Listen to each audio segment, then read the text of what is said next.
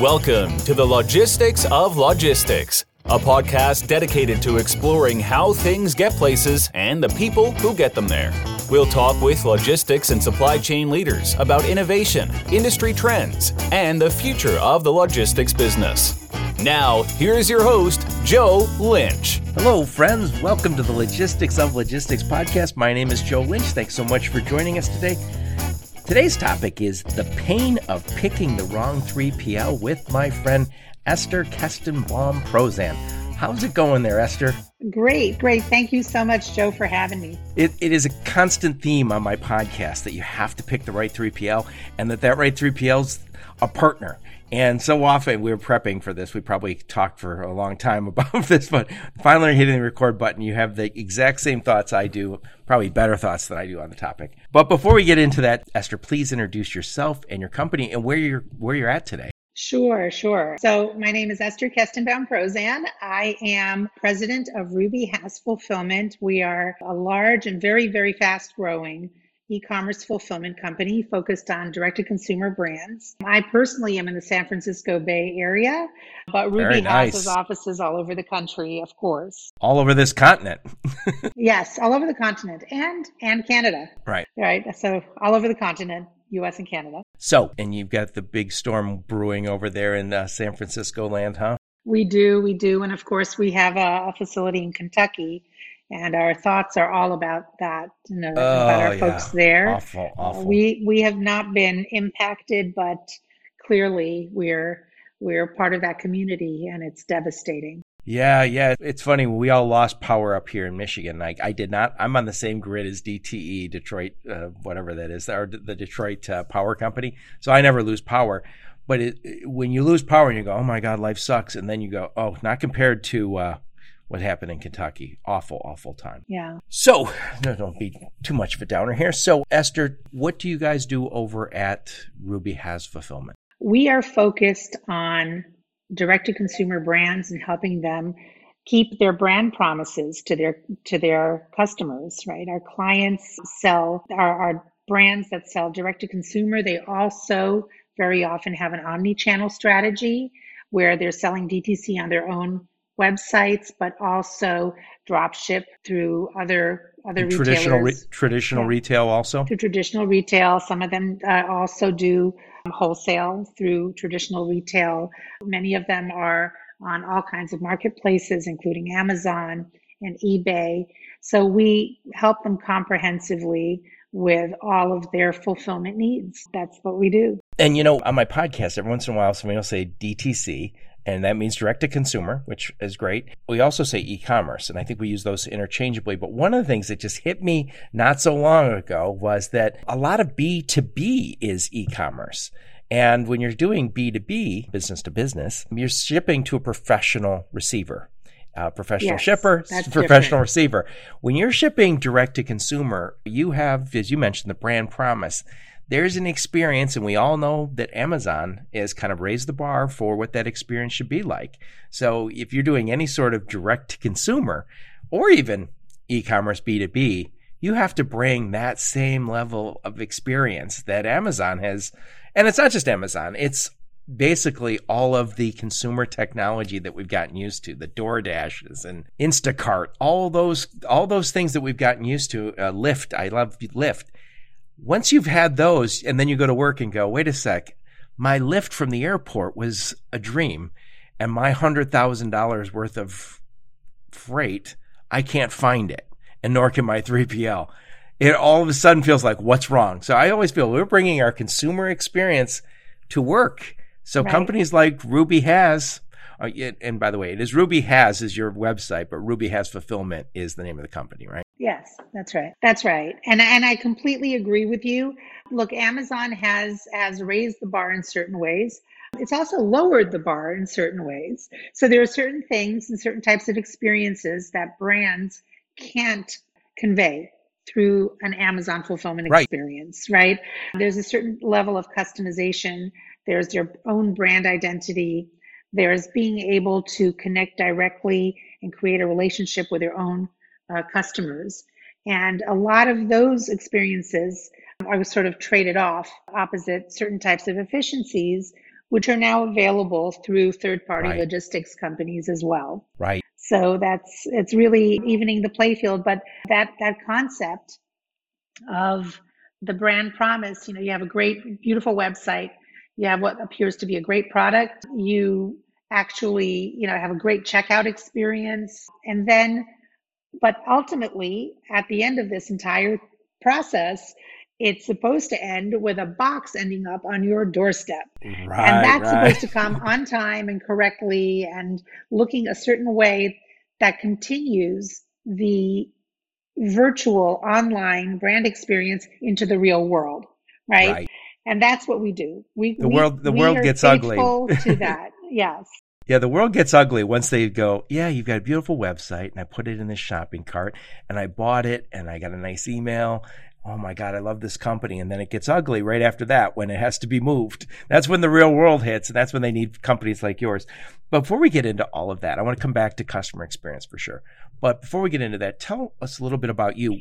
Where did you grow up? Where did you go to school? Give us some career highlights before you got to Ruby Has Fulfillment. Sure. I grew up in Brooklyn, New York. So I'm, far away from where I grew up, but it was a wonderful place to grow. I went to school in New York. I went to college in New York. Where'd you go? I went to Barnard College, Columbia University. Oh, very nice. Yeah. Wait, is Barnard part of Columbia, or did you go to two Yeah. schools? No. Barnard is part of Columbia. It's one of the colleges of Columbia University. Yeah. So what'd you go to school for? So I studied actually English and computer science. Perfect. And yeah. And so kind of right and left brained. And then I lived outside the country for many years. Oh, where'd you live? I lived in Israel for 15 Ooh, years. nice. Yeah. There's been a few people who've lived in Israel. One of the things that keeps coming up in my podcast is we all know about Silicon Valley. We all know about San Francisco being wonderful tech spots. We all know Austin and Boston, Indianapolis. All these cities are growing, even Pittsburgh. I should not miss them. I've always missed somebody. But one of the things that keeps coming up is how much of a tech center that Tel Aviv has become. All of Israel, not just Tel Aviv, the entire country. Well, I know it's a small country too. I mean, but relative to the U.S., country, the whole country. And it's funny, it punches way, way above its weight when it comes to tech. And I've heard people say that, maybe after Silicon Valley, I don't know if you say Silicon Valley and San Francisco is one place, maybe that's number one, and Israel is number two. Right. And depending upon the year, sometimes there are actually more funded startups there. So it wavers, actually. It's very, very interesting. Yeah. That's true. And there's a very, very strong logistics aspect in Israel as well. It's one of the shipping capitals of the world. One of the largest shipping companies in the world is Israeli. And so it's an interesting place. I was there for 15 years. Wow. And then came back to the States, and I've been with venture-backed companies in the e-commerce space, right? Every aspect of e-commerce. And that's the reason that I think that's meaningful is because when I think about logistics, our end of logistics, the DTC fulfillment, we're what do we do? We provide logistics and transportation, of course. But what we really do is we are an e-commerce enablement company, right? And without which nothing happens and into which everything integrates. So we're really at the center of the e-commerce world. And that's, to me, what's very, very exciting about the industry itself. Right. It's what's very strange is if you go back just, let's just say 25 years ago, the chances of somebody from Columbia University with a tech background and an English degree running a logistics company would be like, no, that's not what you do, right? There's no way. And the idea that somebody from Silicon Valley running a logistics company, no way. Right. Now it's the norm. Now, and I feel like for a while, and maybe we're still in this phase where there's pure logistics guys who are, maybe operational guys. Maybe they came up through sales, but they are logistics guys first and tech guys second. And then there's the tech people who are very much come at every problem from tech, but maybe not have the operational background. Now I feel like we've kind of gotten to that place where there's the hybrids, where maybe I came from tech, but I've been living the logistics life for long enough that I'm part of the team. Yeah. So it's very interesting because we see fulfillment companies in, not to overgeneralize, but largely in two buckets. There is the logistics company that has come out of the transportation world, right, which is a good, solid place to come from. Right. And then there's a logistics company that is a technology company first and a logistics company second.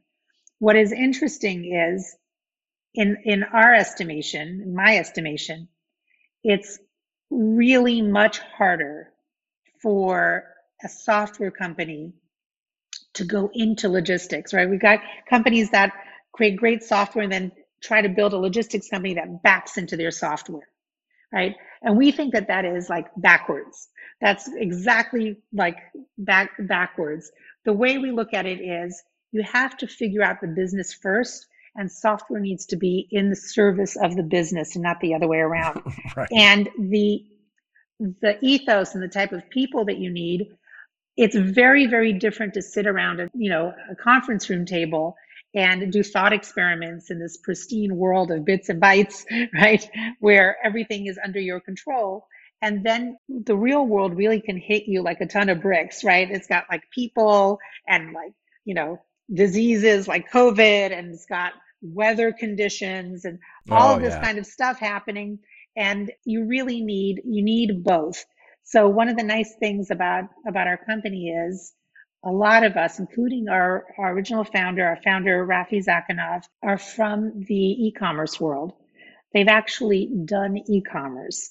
They've been soaking in the real world with a complete recognition that great software needs to be built.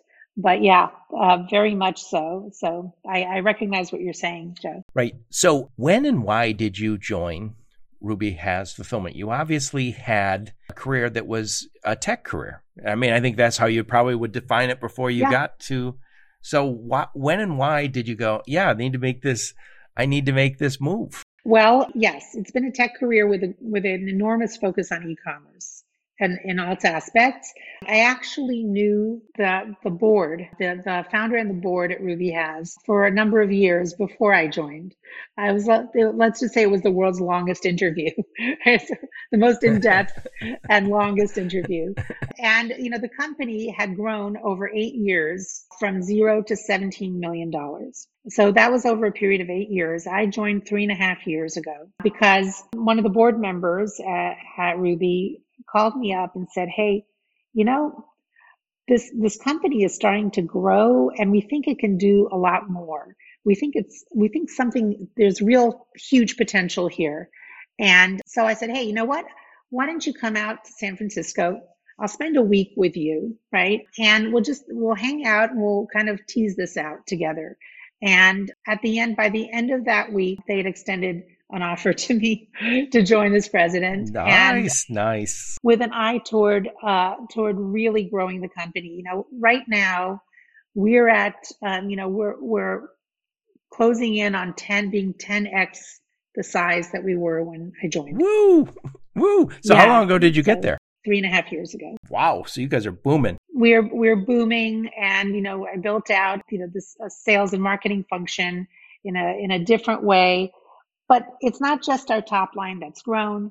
It's our product offerings. It's our we're profitable. We've always been profitable, but now our EBITDA has grown as well. Our average client size has grown 1,500%, right? Nice. We were like 6 times on the Forbes list of fastest growing companies.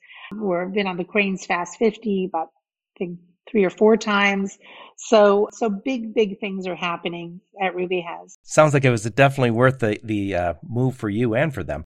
For both of us. Yeah, that's right. Before I forget, I know I'll get a nasty email if I don't say this.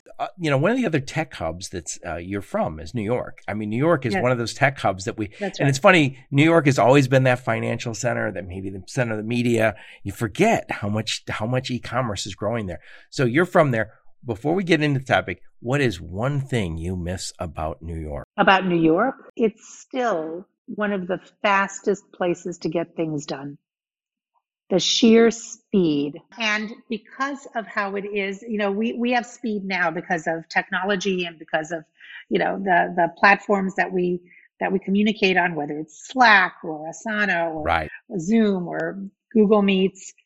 But in New York, It's you the can have culture. speed and personal interactions at scale, because within 3 hours, you can have 4 or 5 in-person meetings, which is still really lovely, I have to say. It really is lovely. Yeah. It does have a culture of business. They get things done over there. Business and speed. That's why they call it do something in a New York minute, right? Exactly. Yeah. So today's topic is the pain of picking the wrong 3PL. And now Right. this we're talking mostly about fulfillment, because that is really the painful one. So I'm gonna frame this a little bit.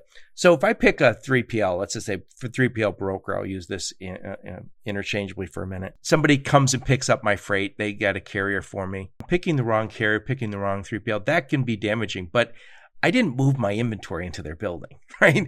If somebody's moving all my freight and I'm integrated with them technology wise, and their TMS is my TMS, it's hard to leave, right? But they still don't have my inventory. When you pick the wrong 3PL and it's for fulfillment, especially e-commerce fulfillment, the pain is enormous because they hold your inventory. And so we're going to talk a little bit about the pain of picking the wrong 3PL. And what we're talking about is fulfillment. Yeah. And again, when we say 3PL these days, it could mean a lot of different things, but Many things. Yeah. so I think, well, first off, let's talk about some of the reasons that people do start looking and going, maybe I've got the wrong 3PL. What are some of the thoughts? I know people move to you and say, I think I got the wrong 3PL. Help me. Yeah.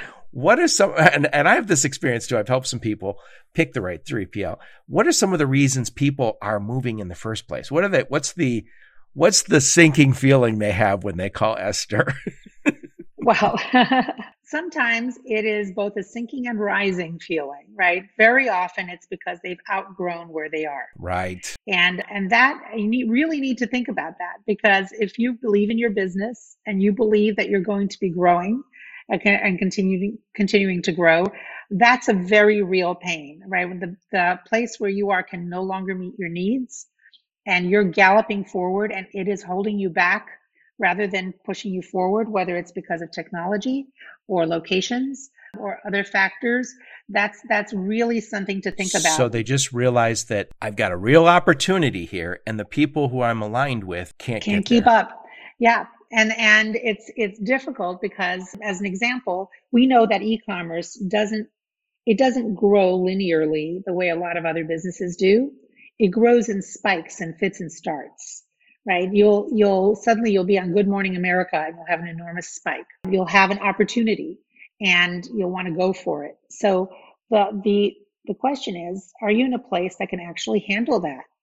And when those opportunities come along, if your 3PL can't bob and weave with you into that opportunity, then what happens is they fail you just when you need them most. Right. And that's an enormous problem, right? So it has to have, they've got to have enough capacity, enough, not just capacity, but enough forward thinking solutioning that they can work on with you. So that's one aspect, is simply this idea of outgrowing, but the outgrowing isn't gradual. It's like suddenly there's a lot available and oh my God, what am I going to do? Aren't some e-commerce companies VC backed where all of a sudden they've got some more funding and they have the real opportunity to really grow, right? Yeah, they have the opportunity, and when you get that funding, you're committed to spending that, right?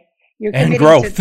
Yeah, you're not like, now I'm going to hang on to this money while I figure this other stuff out. No, they want you to run out and start acting according to plan, and you've got everything else lined up, or maybe you're getting everything else lined up, and then you're stuck in this situation that can't scale with you. So that's one problem. So one of the things they think is, I think I'm outgrowing this guy that I picked maybe only 2 years ago, and I like them well enough. But what are some of the symptoms of that outgrowing, or what are some of the problems sometimes that happen? It's physical capacity, sometimes it's speed, sometimes it's being able to just keep up with order volume and getting things out, right? Simply getting things out. Right. There are a number of symptoms. The other thing is, in terms of growth, when companies grow, their needs change in a number of other ways. So as an example, if you are really growing, eventually you're going to stop stitching together 100 different functionalities and you're going to want to integrate with with a major ERP, right? Right. So that major ERP had better have a way to be really seamlessly connected to your 3PL. Otherwise, you have an enormous problem, right? So the idea is you need to look for not just the 3PL that is already meeting your needs, but one that might meet your needs in a year or two, and most importantly, because you can't predict you can't really see the future. You don't have a crystal ball. You need a 3PL that has a track record of staying ahead of client needs. When you run a 3PL, you see trends across hundreds and thousands of clients. So you can pick up on a trend very early. You can say, our clients, they're starting to need this. Right. Right? We're going to go create that integration. We're going to go seek out that partnership so that it's in place when they need it, when large waves of them need it. Yeah. And when we started, we jumped the gun and we started talking about customer experience right away.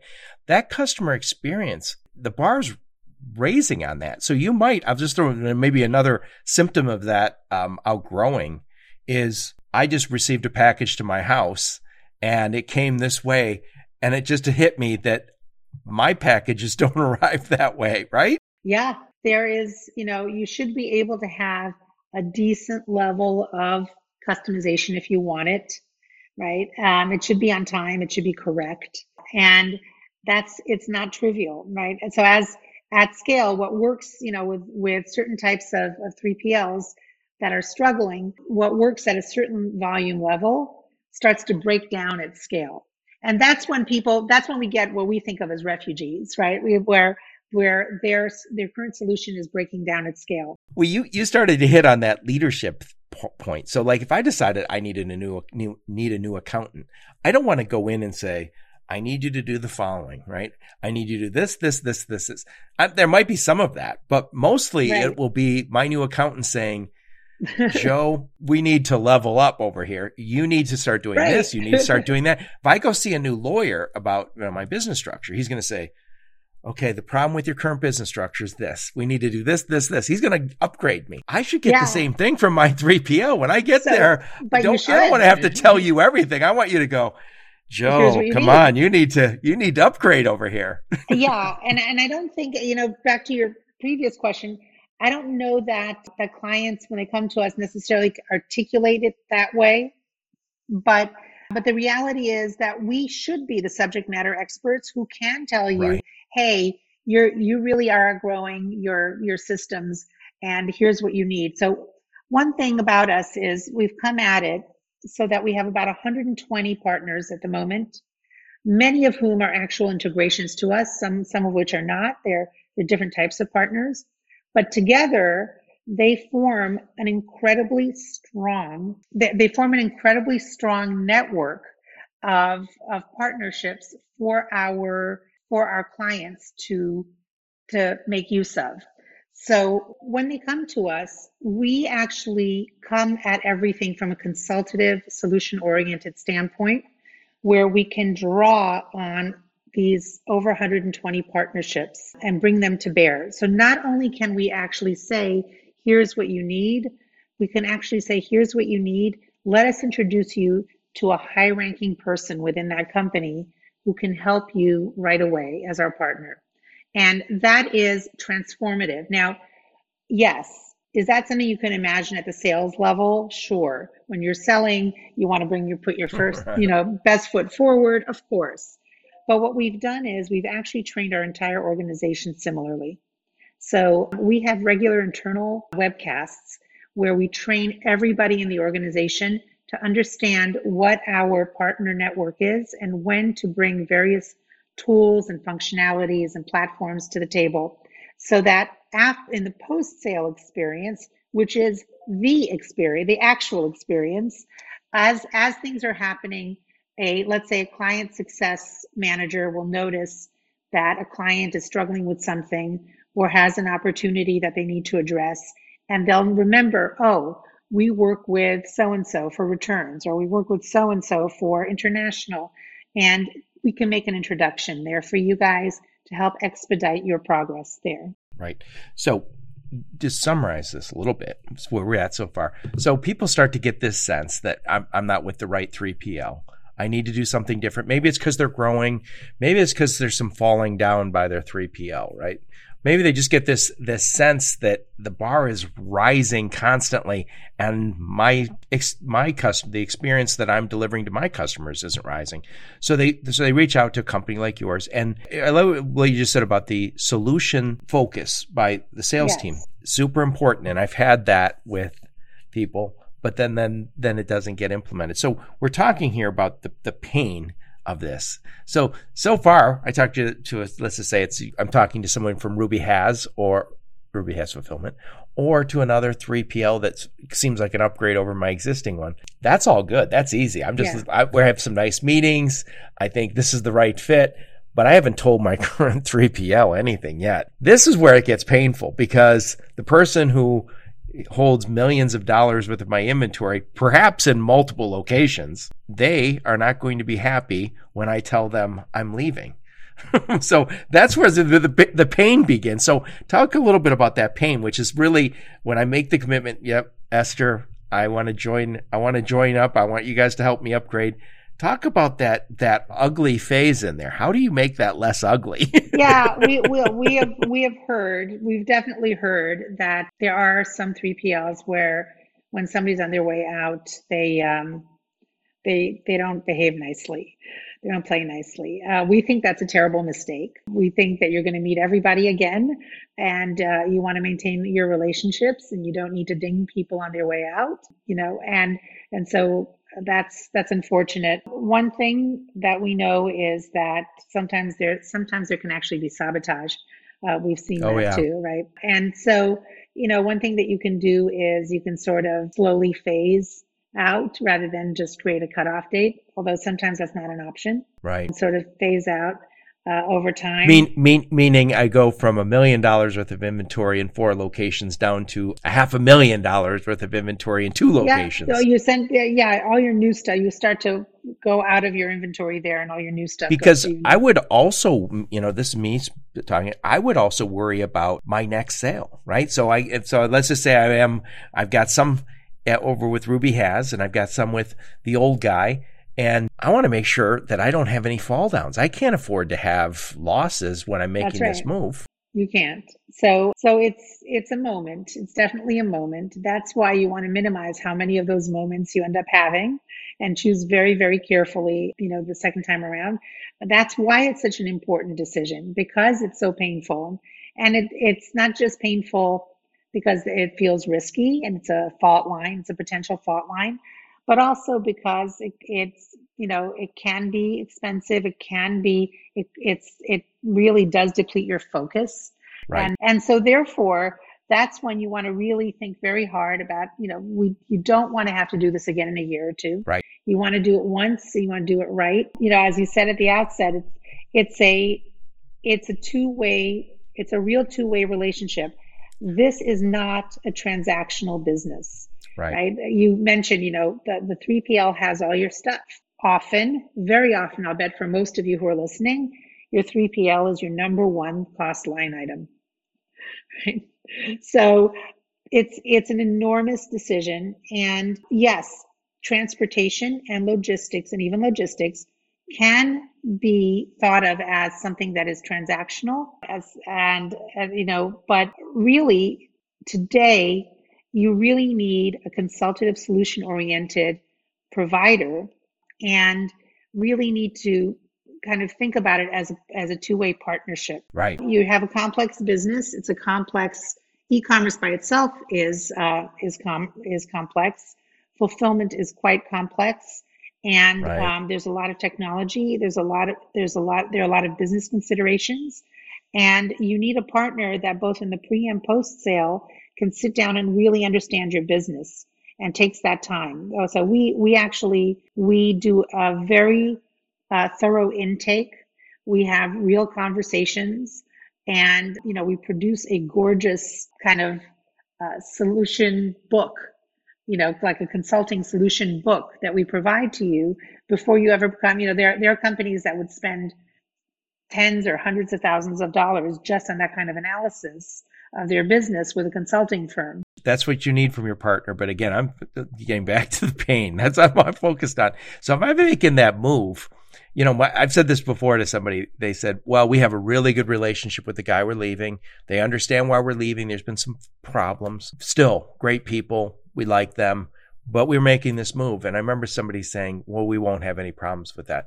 But the reality is, if there's limited resources, and there always is, I got 15 trucks and they're already leaving me. So, so if their stuff's a little late, that's okay, right? If I'm going to take care of the guy, I want to take care of him because I like him, but they're leaving anyway. They're leaving because of poor service. I'm going to save the rest of my business. So it's almost just human nature gets in there. So you really have to do some strategy to make sure that you leave that one in the right way. And again, I think this is, you mentioned it, you don't want to ding anybody on their way out. And I think most people don't. But there always is this, there's two sides to every story. Sometimes that customer might not have been the best customer and you're like, good riddance, you get the hell out of here. I can't wait till you're gone, right? And then they leave. And then we do have that challenge. But getting back to it, you also started talking about this. This is not a transactional deal.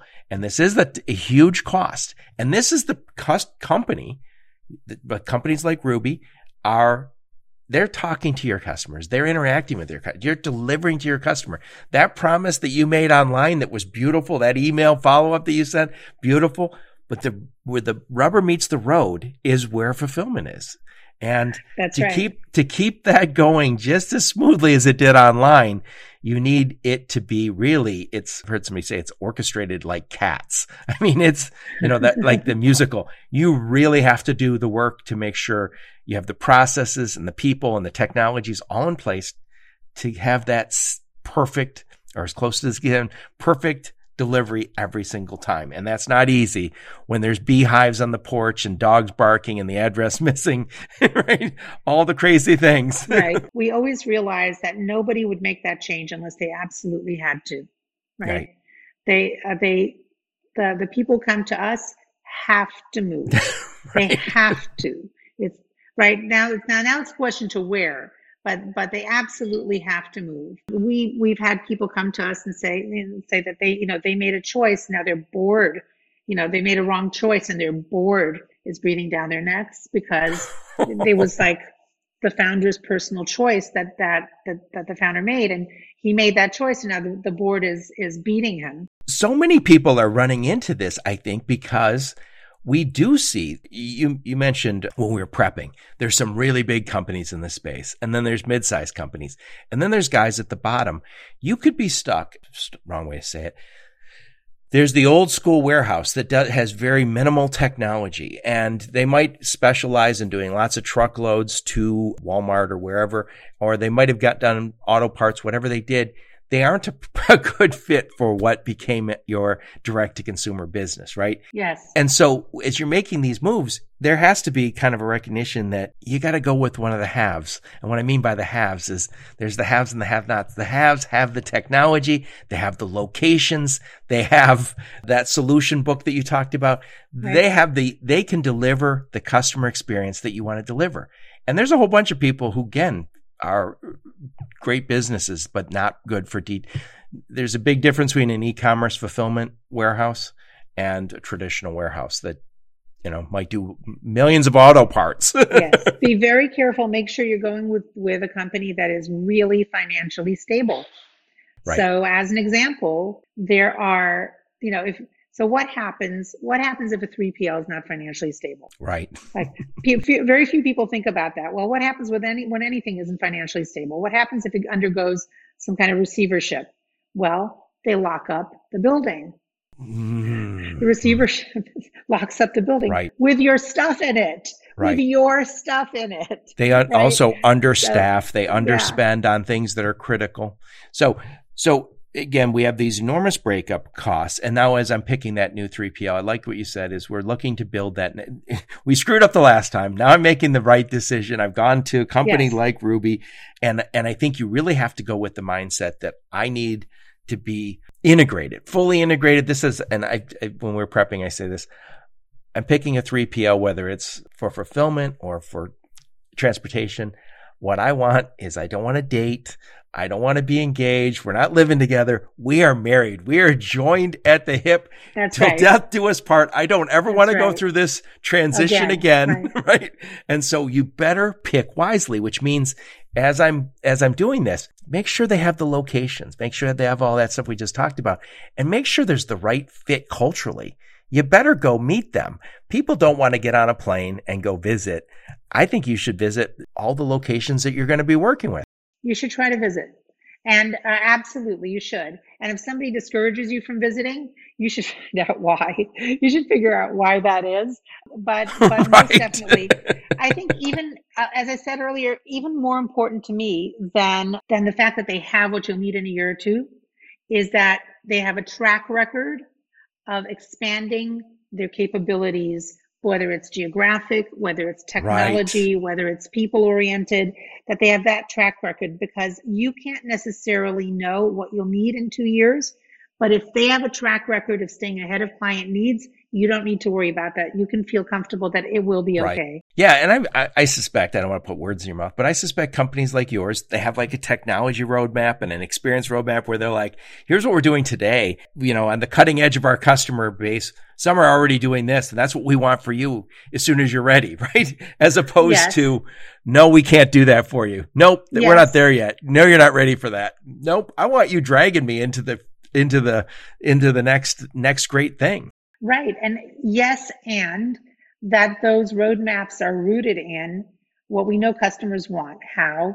By doing customer satisfaction surveys, by having client advisory councils, by doing QBRs with our clients. So when you say QBR, you mean quarterly business reviews. Right. That's right. So that's because there's no point in having a technology roadmap or a features roadmap unless it's rooted in what people actually need. Right. It's tied to the market. It's not just, hey, this is what our tech guy came up with without ever going to a meeting with clients.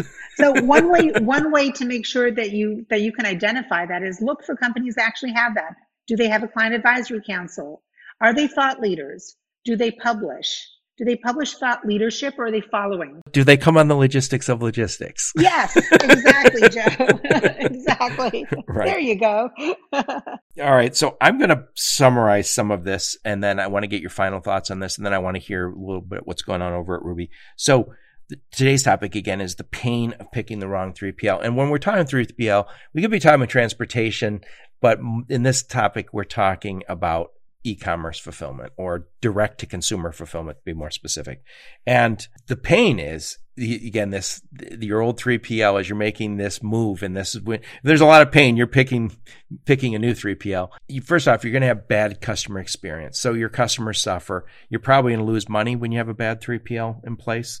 And then the transition is never easy. It's important that you do it, but it's never easy. Because again, switching trucking companies is no big deal. It's just a new truck shows up at the dock. Switching fulfillment centers means my stuff has to move, and hopefully without getting thrown hastily into boxes and shipped over, right? Without being damaged or lost. So there's enormous breakup costs. Getting it wrong is expensive. So you got to make sure on the next go round, you get the right partner. And again, I think the right partner, we're really in this business environment where there's haves and there's have-nots. I say this all the time on my podcast. The haves have the technology. In the case of fulfillment, they have the locations. They have kind of that cutting edge sense of what's next. Again, it's just as if you're picking a lawyer or an accountant. You don't want to have to tell them what to do. You want them to say, here's what you need to do. You don't want to go to your doctor and say, check me out, do this for the physical. No, it's uncomfortable, but you want them to say, I'm checking for this, right? So that's what we should expect from our business partners. And God, if there's ever a business partner, your 3PL is your business partner. So get it right.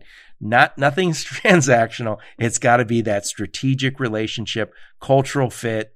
Everything has to work because you don't ever want to leave again. So Esther, final thoughts before we switch gears here. Yeah. Well, I completely agree with what you just said. Look for that consultative approach look for a company that with a track record of thought leadership that you can see. You can see that they've pulled the industry forward and that they'll pull you forward, right? You're marrying up. Marry up, right? Right. So Right. marry up. Let them lead you forward into your next phase and make sure that they have a robust partnership network they can bring to bear and have really intelligent, thoughtful conversations with you about where you want to take your business. So yeah, fully agree. Excellent. Excellent. So before we wrap this bad boy up, tell us what's going on over at Ruby. First off, who is your sweet spot? Who do you normally work with? We work with direct to consumer companies that are fast growing. Our sweet spot starts, when at the point at which they have, a couple of thousand orders a month and above. Sometimes we make exceptions, but that's where we shine brightest. And then there's really no upper limit, but our sweet spot is the very fast growing direct to consumer brand, which really needs to scale quickly. And while maintaining quality, while maintaining its customization at scale. So when we talked earlier, you mentioned refugees, and there are some refugees from like Amazon. So Nike left Amazon because they wanted to better control the customer experience. I think Allbirds left. There's other brands that are leaving, very big, successful brands. And I'm sure there's nothing against Amazon. It's just they want more of that control. And I think that's what you can get by leaving Amazon, and Amazon's obviously a juggernaut, but also I think Amazon's turning out not to be a great fit for people on the lower end. Still very successful companies, but Amazon, they're running a business. Not everybody's going to fit their model. Right. So I think you have to deliver on that experience. You have to be at least as good as Amazon, right? You do. What we've learned is, first of all, Amazon isn't what it used to be within this supply chain entity, right? We're not getting our packages from Amazon in a day or two anymore. But what we've also learned is that, first of all, we can deliver as fast as they can. And realistically, if high quality, beautiful items are unavailable on Amazon, people are willing to wait a little bit longer for the item they actually want. Right. Right. And that's what the DTC world is about. It's about these high quality items that are going direct to consumer, that are better value that you could get for the same item if it had a middleman involved. Right. And so we're seeing both things. First of all, yes, you can get that without going to Amazon. And secondarily, you maybe don't even really need to anymore, because people are willing to accept another day or two to get what they actually really want. So it's a very interesting moment to see. I will also say this, lands. We're in December here, so a lot of people are buying holiday gifts, and I have 2 daughters, and it's never so easy as saying, oh, I'll just get that on Amazon. Most of the stuff I buy from them does not come from Amazon, because the brands that they want, and I just think like Everlast and some of these companies, they don't use Amazon at all. So you got to go. And I used to say this, I don't say it anymore. I used to go to these other sites almost reluctantly, like, oh, God darn it. Amazon has all my information. My address is all in there, but I don't worry as much anymore. Like, I just go to the next site, and I expect, again, just as nice. The bar is high. So yeah, or nicer. Yeah, or that's what I mean. Yes. And again, right. Amazon's turning out to be, again, it's a great company, but it is not for everybody. It's it's like a restaurant. Not for everything. That's right. If there's a great Italian restaurant, it's not for everybody. It's if somebody goes, nah, I don't like Italian. I eat too much Italian, right? But also a lot of our clients also take what we think of as an omni-channel or an omni-digital approach, where they are selling through Amazon and eBay and and drop shipping. So it depends upon their particular strategy, but we've made sure that we can accommodate it all. So you guys have lots of locations. Where are they? We're in New York, New Jersey, Kentucky, California, Las Vegas, and Toronto, Canada. And we're in the UK now, too. Interesting. So many companies are moving to Nevada. Why is that? Is that because it's one day to California? Yeah, it's, you know what? There are a lot of California. It's not going to be cheap anymore. It maybe, but California is weighty in terms of other taxes and other types of and labor. So for those reasons, Vegas is just as good. It's not just And an excuse for you guys to go to Vegas, is it? Yes, that's right. You outed me. That's true. So we have a beautiful facility, a state-of-the-art facility built to suit in Las Vegas with, again, state-of-the-art robotics and automation. It's a wonderful place to visit. For anybody who wants to see, an exemplary facility, that is a very special place. Right. And one other thing, when we were prepping, we talked a little bit about your location in Mississauga, which is right outside Toronto, right? And that is increasingly important to, as e-commerce grows, I mean, it's not as if Canada is 1/10 the size of the US. And obviously there's more and more cross-border. I think the latest upgrade of NAFTA, whatever it's called, I forgot what it's called now. It was really with the idea that we're going to upgrade a little bit around the e-commerce so we can do some of that cross-border. Yeah. Look, as a company, we know that our clients want to be close to where their customers are, right? That's where they want to be. And so that's where we need to be. So when we think about, when you're thinking about your next 3PL as you're exiting your old one, you need to think about, am I joining a company that is staying ahead of its clients' needs, not just from the technology standpoint, but also from the standpoint of where we really need to be geographically. So that's something that we have done over and over again. Yeah. So I know one of the big trends out there is same day, next day. How do you guys manage all that crazy high standard?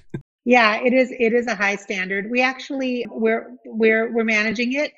But like I said, there's a lot of, there's the expectation has changed. It's not where it used to be. I would say also, it feels to me like when somebody says same day, next day, you go, oh, I actually need I need that sweater today. Well, do you really?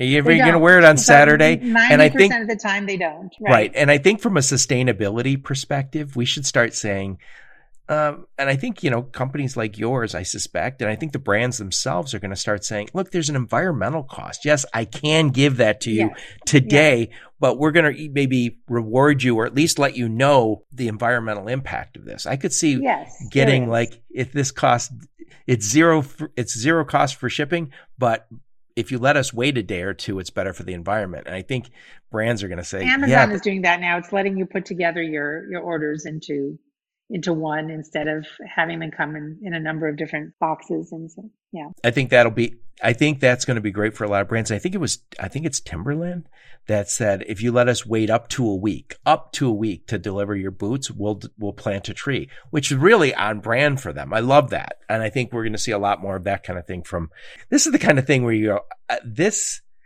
is not an easy thing to manage. This is why you need this partner that has really got capabilities well beyond your own. Yes.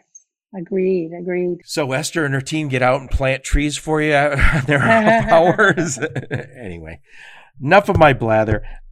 Esther, I really appreciate you taking the time. What I'll do is I'll put a link to your LinkedIn profile and I'll put a link to Ruby Has Fulfillment. And again, I think it's Ruby Has is the website. Yes, but exactly. I didn't even ask. RubyHas.com. That's right. I should have asked this first. Why the name Ruby Has Fulfillment?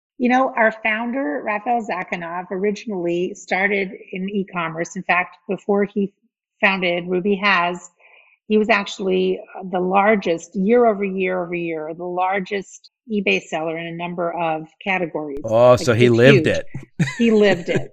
And what he wanted to do originally was to start a marketplace. And, with this kind of character attached to it that has all kinds of things for you. Ruby has sunglasses and Ruby has scarves and Ruby has, cologne, whatever it was. And that was the idea originally. And the name just stuck.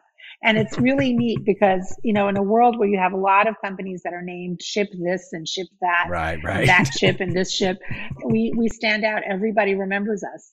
Everybody remembers it. Does help. It does help to have that. So people always go, "Oh, I love the logistics of logistics name."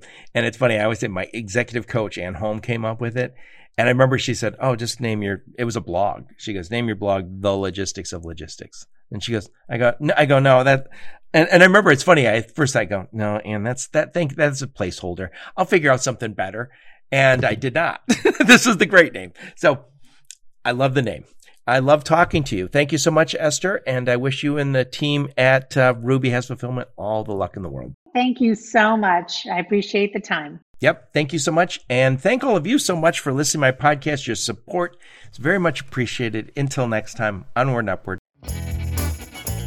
You've been listening to the Logistics of Logistics podcast, where we engage in conversation with experts in the logistics field. For more details, visit thelogisticsoflogistics.com or follow Joe Lynch on LinkedIn.